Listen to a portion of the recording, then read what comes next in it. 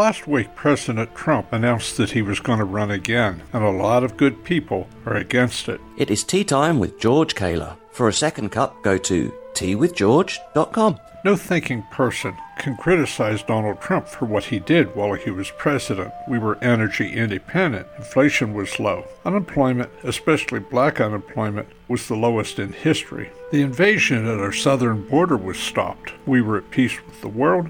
No wars anywhere. The list goes on and on. He was a fabulous president who was under assault on a daily basis from the mainstream media, from the Democrats, from the deep state, and from a lot of rhino Republicans who have no business calling themselves Republicans. So when I hear the main critique, there's too much drama, I have to ask, who brought the drama? America's enemies, because they can't stand America's success, or the man who fought so hard to bring it to us?